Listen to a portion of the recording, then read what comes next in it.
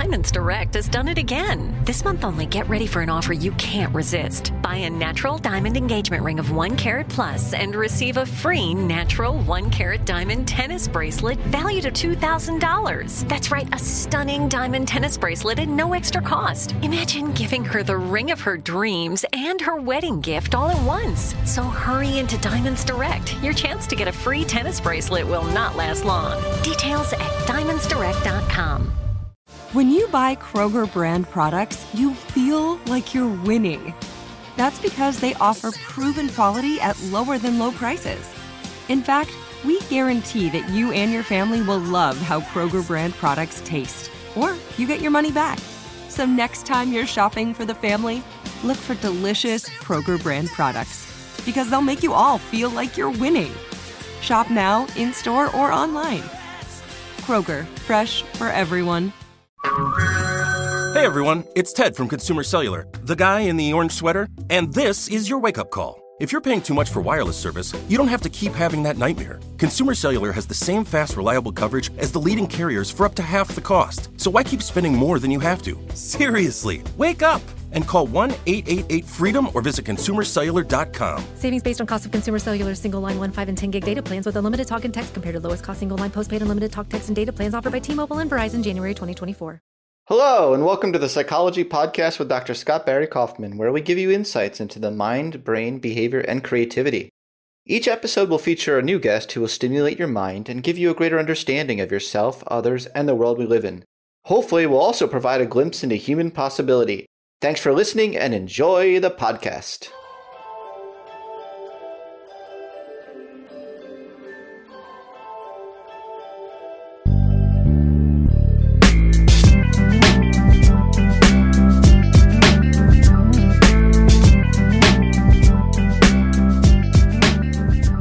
So today I'm really excited to have Charlie Hoehn on the podcast. Charlie is a lot of things. He's an author, speaker, teacher, entrepreneur, marketer, advisor, and even a horror movie actor. Are all those things correct, Charlie? The horror movie actor. I was in a horror improv play. Yes. That's what I meant. Okay. And I will redo that. And even a horror movie improv actor. Okay. For 3 years, he was Tim Ferriss's protege and director of special projects. His 17-minute talk at my alma mater, Carnegie Mellon University, about the new way to work has been viewed more than 80,000 times, which is 80,000 times more than my TEDx talk was viewed. In 2009, he self-published a 30-page guide called Recession Proof Graduate, and his latest book is Play It Away, A Workaholic's Cure for Anxiety. Great to have you on the show, Charlie. Yeah, thanks for having me, Scott. It's an honor. Yeah. So you're doing a lot of really exciting things, so we have a bunch of stuff to talk about today. I wanted to start with understanding a little bit about the genesis of how you got to where you are today. You know, you've worked with a lot of best-selling authors such as Tim Ferriss and Tucker Max, and I do wonder why them. You know, why were you attracted to them in the first place? I mean, you could have probably sought out anyone to be a director of special projects. Why them? Well, I can give you kind of the surface level answer and then maybe the deeper answer, which like a therapist or a psychiatrist might give. So the surface level answer is I really enjoyed their writing, and they were entrepreneurs, that they had an autonomous lifestyle. They did their own thing. And to me, I envisioned if I was going to be in their shoes and live the life that they live, I would be pretty happy with that, you know, with some modifications, but it seemed like they had lifestyles and careers that I could be happy with myself. So I ended up working with Ramit Sethi, then Tucker Max, then Tim Ferriss, and Tim Ferriss for the longest and most intensive as his full-time employee. And it was amazing because I got to sample basically what it's like to be those guys and learned a ton from all of them.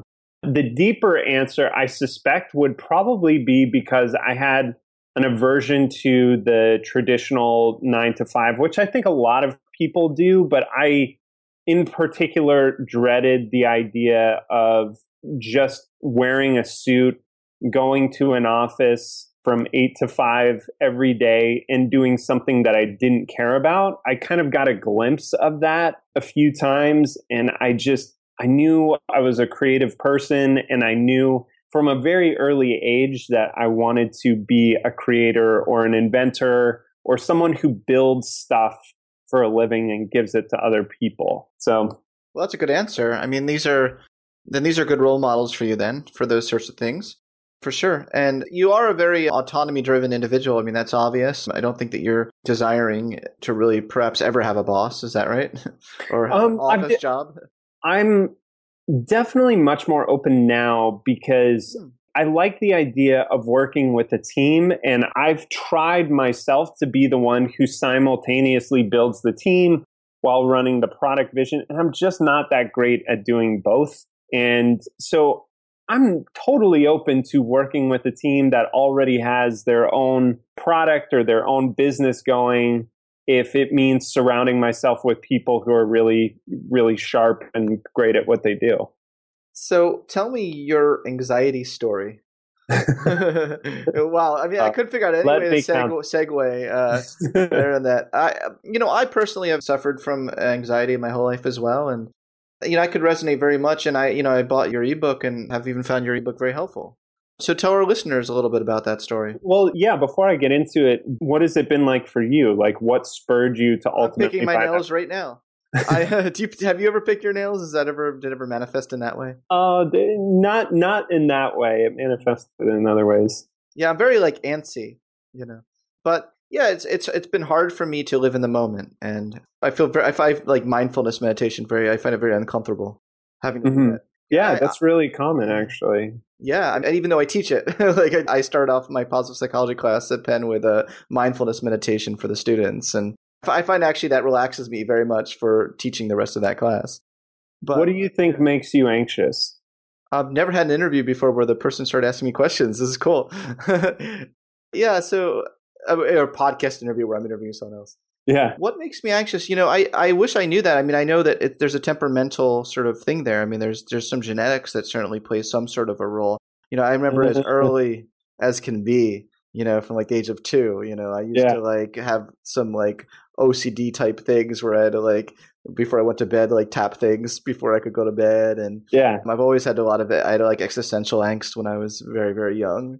And things like that. So I think there's a combination there of environmental and genetic factors. Yeah. So with the genetics, I think people can tend to get hung up on, this is just the way I'm built. Oh, that's for sure. And then hang their hat on that. But over and over, it's shown that that's usually a small percentage. It's for sure there, but it's always malleable what you become, right? So on some level. Yeah, not infinitely malleable. No. Yeah, but about 50% of the differences in neuroticism is explained by differences in genes. Mm-hmm. So that can't be ignored. But yeah, absolutely. You're right. Genetics doesn't mean it doesn't mean that it can't be changed at all. Right. Yeah. I mean, you see it in other species too, right? A lot of the time it's the personality of the animal or the mammal or whatever that some are more neurotic than others, some are more anxious than others, and it's for genetic reasons and stuff. But a lot of what we deal with in terms of mental illness, which has been on a steady incline since the 1950s, I think, and this was what I touch on in the book, is I think in researchers that study this stuff also think that the strongest correlation tends to be the erosion, the decline of free play in our culture. And since the 50s, they've asked kids basically the same question of, do you feel in control of your life? Stuff like that, that kind of assesses the child's, their perception of the world and their own feelings of control. And symptoms of major depression have risen 8x. The amount of kids, or the rate of child suicide has gone up 4 times since the 50s. And it continues to climb. Especially in college campuses.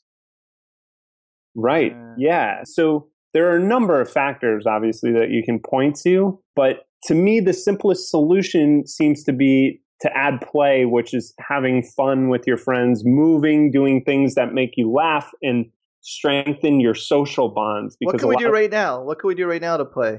Right now on what can we podcast? Do? I mean, we could play rock, paper, scissors. You could tell me a story of actually your favorite childhood games that you played when no adults were judging you or telling you to do it. I used to daydream a lot. And I don't know if that's I used to play in my own head. Does play does it always have to require other people? No, it doesn't. Okay. But for getting over, I think, specific mental illnesses, I think the most helpful types of play tend to be with other people, and where you're either running around playing a game outdoors or you're creating something with them.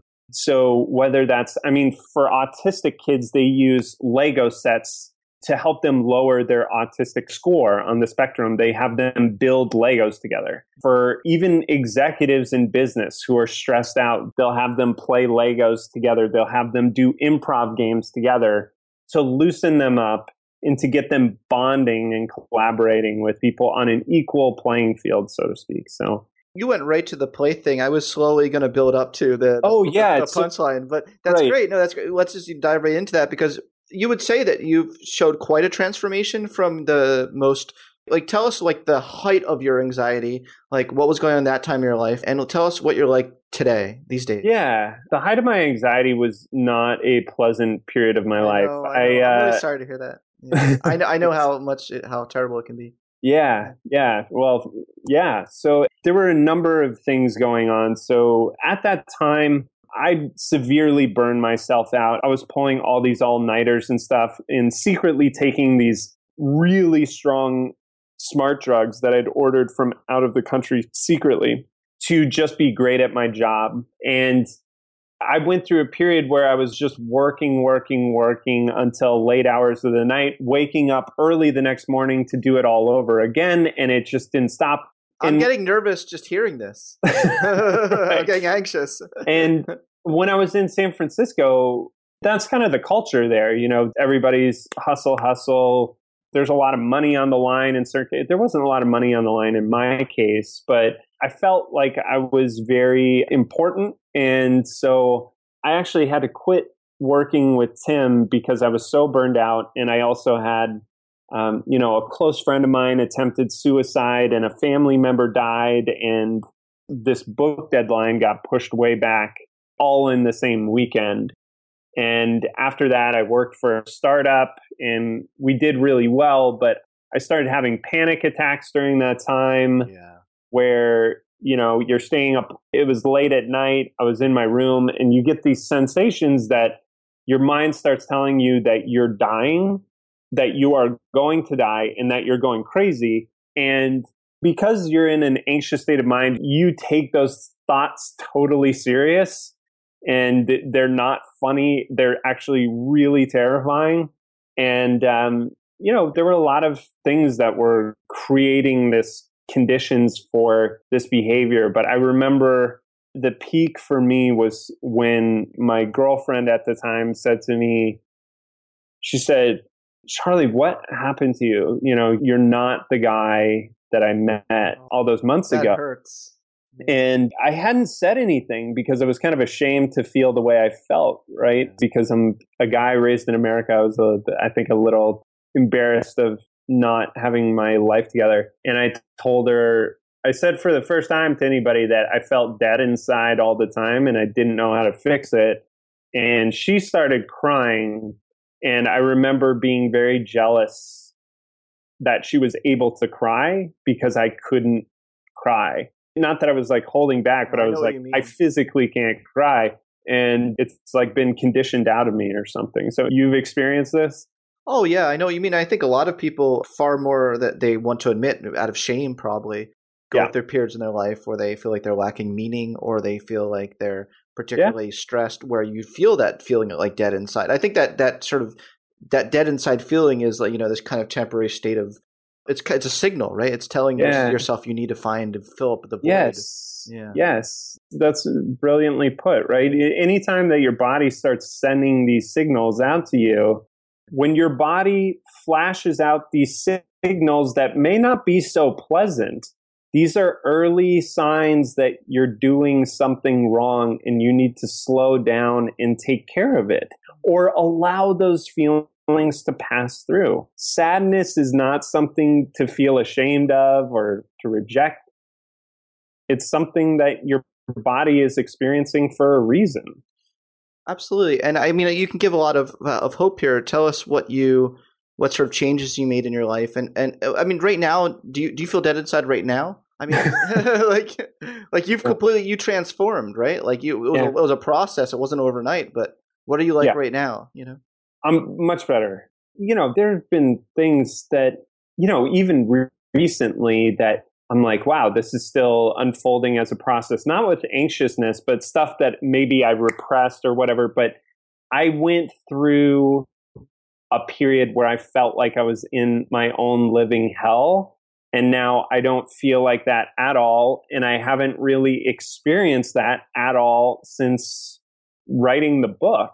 And the things that really led up to it, I think, were ultimately a handful of things, which were abuse of stimulants and like coffee, drugs. Like coffee?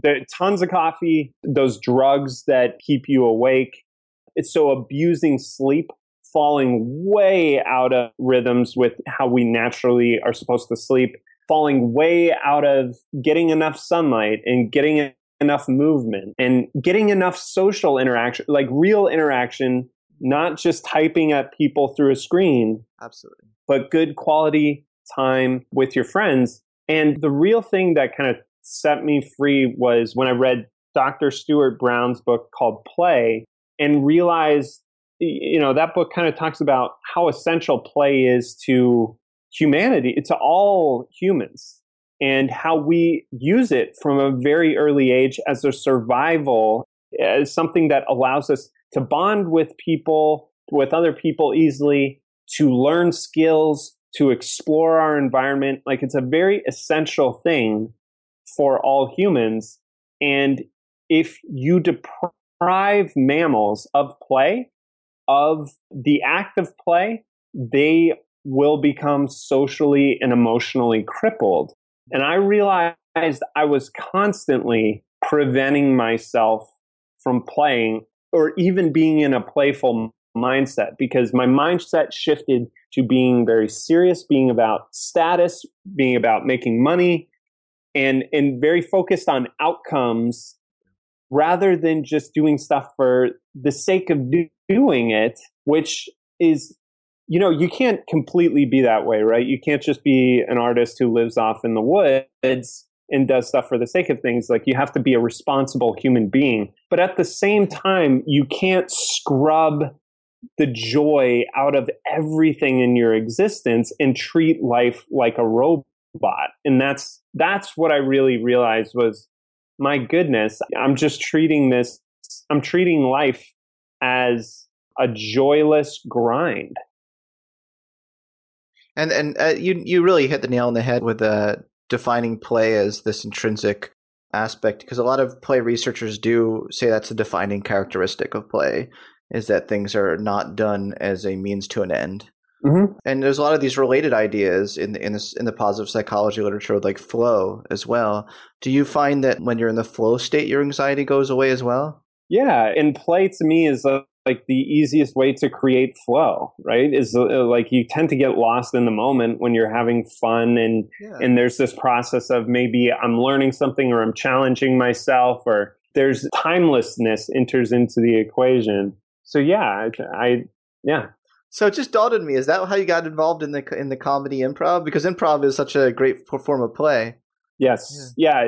So what I did, and I think anybody can do this, this is why I asked you that question, is what I did was I sat down and I did my play history. I really journaled and thought about what were the things that I did when I was a kid that I repeatedly turned to and voluntarily did without any adults telling me to do that thing. Because most of us remember school, right, as our childhood, and adults telling us what to do, or even organized sports and adults telling us how to play. Yeah.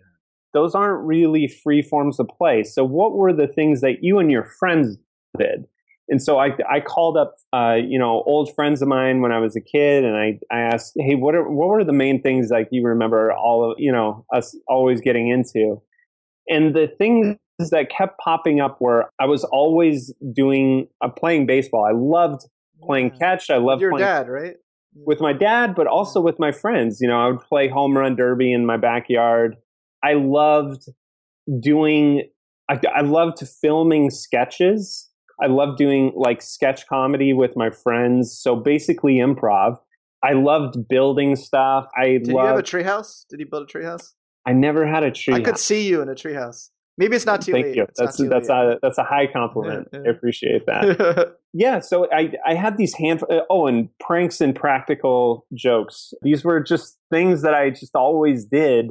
And I often getting in trouble sometimes for the pranks and stuff. But, that's where I got my joy. That's where like a lot of those laugh until you cry and your stomach hurts moments came from, was just hanging out with my friends and getting into these nonsensical games. So when I started adding those back into my life, into my schedule, I just thought, how can I add as much of this back in and keep it in my schedule so like I never mess it up or I never mess this up again. When I started adding it back into my schedule, I really immediately felt the effect for the first time, like, oh, work doesn't feel like a chore anymore. I don't dread life. Suddenly I'm flirting with cashiers and making jokes with people. And before that, I was going through life just kind of, and I'm writing nicer emails to people and just doing things more joyfully. And it truly was this crazy experience where I woke up one day, it was a few weeks after I'd started incorporating this in. And I was like, I almost didn't notice. I was like, wow, I feel great. I don't feel a trace of anxiety anymore. Great. And it was like this deep, deep knowing that it was gone and that I had my cure for it. Yeah. But you think it's a cure that would help a lot of people? Yes. Yeah. Yeah. I've seen it help a lot of people. So this is part of the story, right? I wrote a blog post about how this all happened and how it helped me. And I just wrote the post, I called it How I Cured My Anxiety. I posted it, didn't think much of it.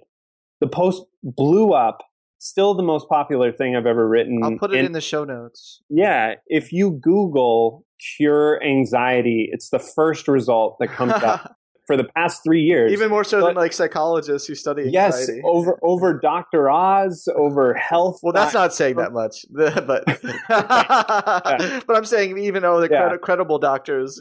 Awesome. And I didn't do anything to promote it. It just struck a chord because I think so many people especially anxiety sufferers, it just are so frustrated with, conventional treatments that don't really help them be who they once were. It might help them manage their symptoms of panic or a rapid heart rate or whatever, but it doesn't address the underlying issues of feeling socially disconnected, of not feeling like yourself anymore, like all the joy of your life has been sucked out. Yeah. And so this solution that I just was very lucky to stumble upon, it works for the vast majority of people. I mean, I challenge my readers to do these, go out and have fun with your friends challenges. Tell me how you feel before and after. Yeah. I mean, it gets rid of their symptoms and it doesn't cost them anything. It's immediate.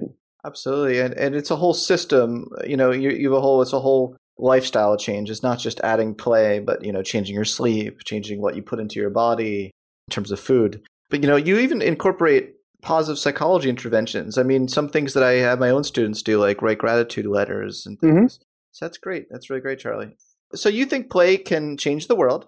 I think it can change how we respond to each other. It can change the quality of our relationships, right? It can change. This is really where I see the power play. So my friend Gwen Gordon, she's a former Muppet designer for Sesame Street. That's awesome. And she puts it so well. I love how she says it. She says, we tend to raise our kids in such a way that they view the world as either a proving ground or a battleground.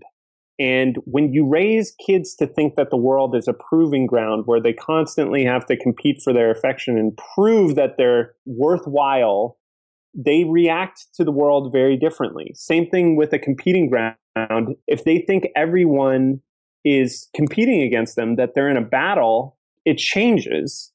how they work together. It changes where they're going in life, right? What she says is that when you raise kids to be secure in a culture of abundance, they tend to view the world as a playground. When you raise them in a way where they're constantly having to compete for affection, jumping through hoops, they tend to view the world as this is a proving ground. So right now, what we kind of see the world as is people view it as a proving ground. You go through life, you have to earn a title, you have to get through this grade, you have to earn this, your car, your house, whatever, and you're competing against everyone. The cultures and even other species of, sorry, I know I'm not explaining this well. She explained it. Well, I love that distinction. I love that distinction. Yeah, she talked about how, with bonobos and chimps, for instance. Oh boy, I had an episode a couple episodes ago about bonobos. Was it with Isabel Beneke? No, it was Dr. Susan Block, who she has a Save the Bonobos campaign. Oh, nice. Yeah. Right on. Yeah. Well, they're very similar, but they evolved in different habitats, basically, where with bonobos, they're very playful. They evolved in abundance. They share everything, right? Right. Chimps will kill each other and eat each other. They're very competitive because they evolved in scarcity. And when you look at certain cultures, they evolved in scarcity as well. When you evolve in scarcity, it forces you to adapt faster. You go out, you dominate, you collect, you don't share. You're much more competitive. But when you evolve in abundance, things are not as stressful. You tend to share. There's lots to go around. And those cultures tend to be very playful and very tightly bonded. Now, the way the world is now, generally, right, there are a lot of exceptions to this, but there's a lot of abundance in many parts of the world, right? But to keep the old mentality of the battleground or the proving ground, it's kind of like you're operating on old, outdated programming that just doesn't help. So the shift that I hope we can make more and more is viewing the world as a playground and treating others from that place of play. Yeah, I like that. And you even host a recess for adults along those lines, right? I do. I started that as an experiment a couple of years ago in Austin because I just wanted an excuse to go to the park, basically. And it's just it's slowly built, but now we tend to do once a week gatherings in fun places and do something playful. Like in a couple hours, we're going to play at a par 3 golf course. So a pitch and putt golf course. What I'd like to do is evolve it a bit to make it more into like creating recess for people who weren't expecting it. So going and playing like Foursquare or something in a business type setting or outdoors, where they might be walking through on a sidewalk and seeing if they'll join you there or something. So we've been toying around with that idea, but we'll see. It's been fun. That's awesome. Yeah, you'd love a friend of mine in New York City who started a preschool for adults along several lines. Really? Yeah, they're written up in the Village Voice lately. Well, they sign up and we do all sorts of things that I haven't actually engaged in it yet, but I hear that they love it and they do all sorts of things like that you would do in preschool, like coloring books and like glue and lots of sparkles and things. Yeah, that reminds me of the poster that is like everything I needed to learn I learned in kindergarten. I mean, I watched the top 10 overall bestseller books or the top 100 on Amazon. 5 out of 10 of them over the last year were adult stress relief coloring books. There's a real demand for that type of thing. Yeah. Huge demand. People are super stressed and they want easy ways that are fun to alleviate that stress. For sure. And you also teach Montessori students. Montessori, from all my visits to Montessori schools, I've seen that they have an abundance of play. in those schools, right? Yeah, definitely compared to traditional public schools. And I was doing it much more regularly. I didn't as much this last semester, but I was just going in and teaching entrepreneurship once a week to a local school, a local high school. And the kids there definitely have a lot more autonomy, but I still think there's more room to loosen the grip and to let kids do their thing. For sure. But we could probably agree that Montessori is better than a lot of other alternatives. Oh, for sure. Yeah, so this has been a great interview. I want to ask about why you like Crocodile Dundee so much. And he seems like a pretty chill guy. Man, I just love it. Like, you just know Crocodile Dundee is never going to have a heart attack from stress. You know, he's just he's the most laid back guy. He's really friendly. I don't know. There's just something about, he's one of those. I watched There Will Be Blood recently, which is with good? Daniel. Oh, it's so good. I love it. It's with Daniel Day-Lewis. And it was that movie and No Country for Old Men came out at the same time. And so they were competing for Best Picture. And No Country for Old Men's a better story, but There Will Be Blood has amazing acting. And There Will Be Blood is like, it's a beautiful film, but it's all about this one guy. He's just fascinating to watch in whatever he does. And that's how Crocodile Dundee is to me. It's like you put this guy in any situation and he's just entertaining. Yeah. And so listeners aren't scratching their heads. I mentioned Crocodile Dundee in a newsletter.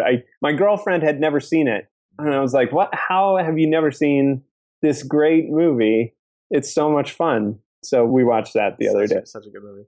Well, Thanks a lot for chatting with me, Charlie. And, the more that you can interface with researchers on play and researchers of play can learn from you, I think this world will be a better place. Oh, thanks, Scott. I appreciate it, man. And let me know if there's anything I can do to push this out or anything. And thanks for having me. Thanks, Charlie. Thanks for listening to the Psychology Podcast with Dr. Scott Barry Kaufman. I hope you found this episode just as thought-provoking and interesting as I did. If you'd like to read the show notes for this episode or hear past episodes, you can visit thepsychologypodcast.com.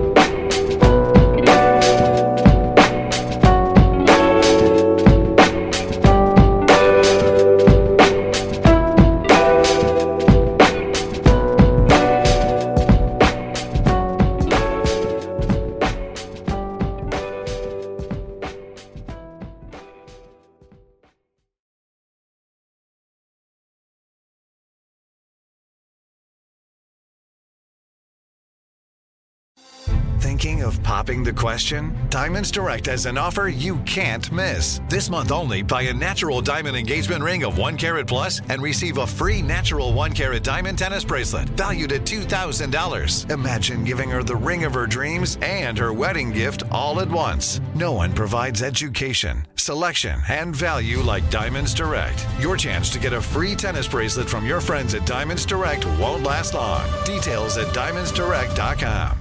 You wouldn't expect to hear that we're America's third best city for beer like this one. Or home to vibes like this. And this. It might surprise you that we're top 10 for immersive art that's like, whoa. And, not to mention, we have one of the top zoos in the country. So can a city with the country's best pro soccer team, ranking as a top culinary destination in the world, be in your own backyard? Yes, Columbus. Plan your summer at experiencecolumbus.com/summer. Your credit card should match your lifestyle. At Kemba Financial Credit Union, choose a card with benefits that work for you. For a limited time, all cards have 2% cash back on purchases and 0% interest on balance transfers for a year. Apply at Kemba.org. Restrictions apply. Offer ends June 30th, 2024.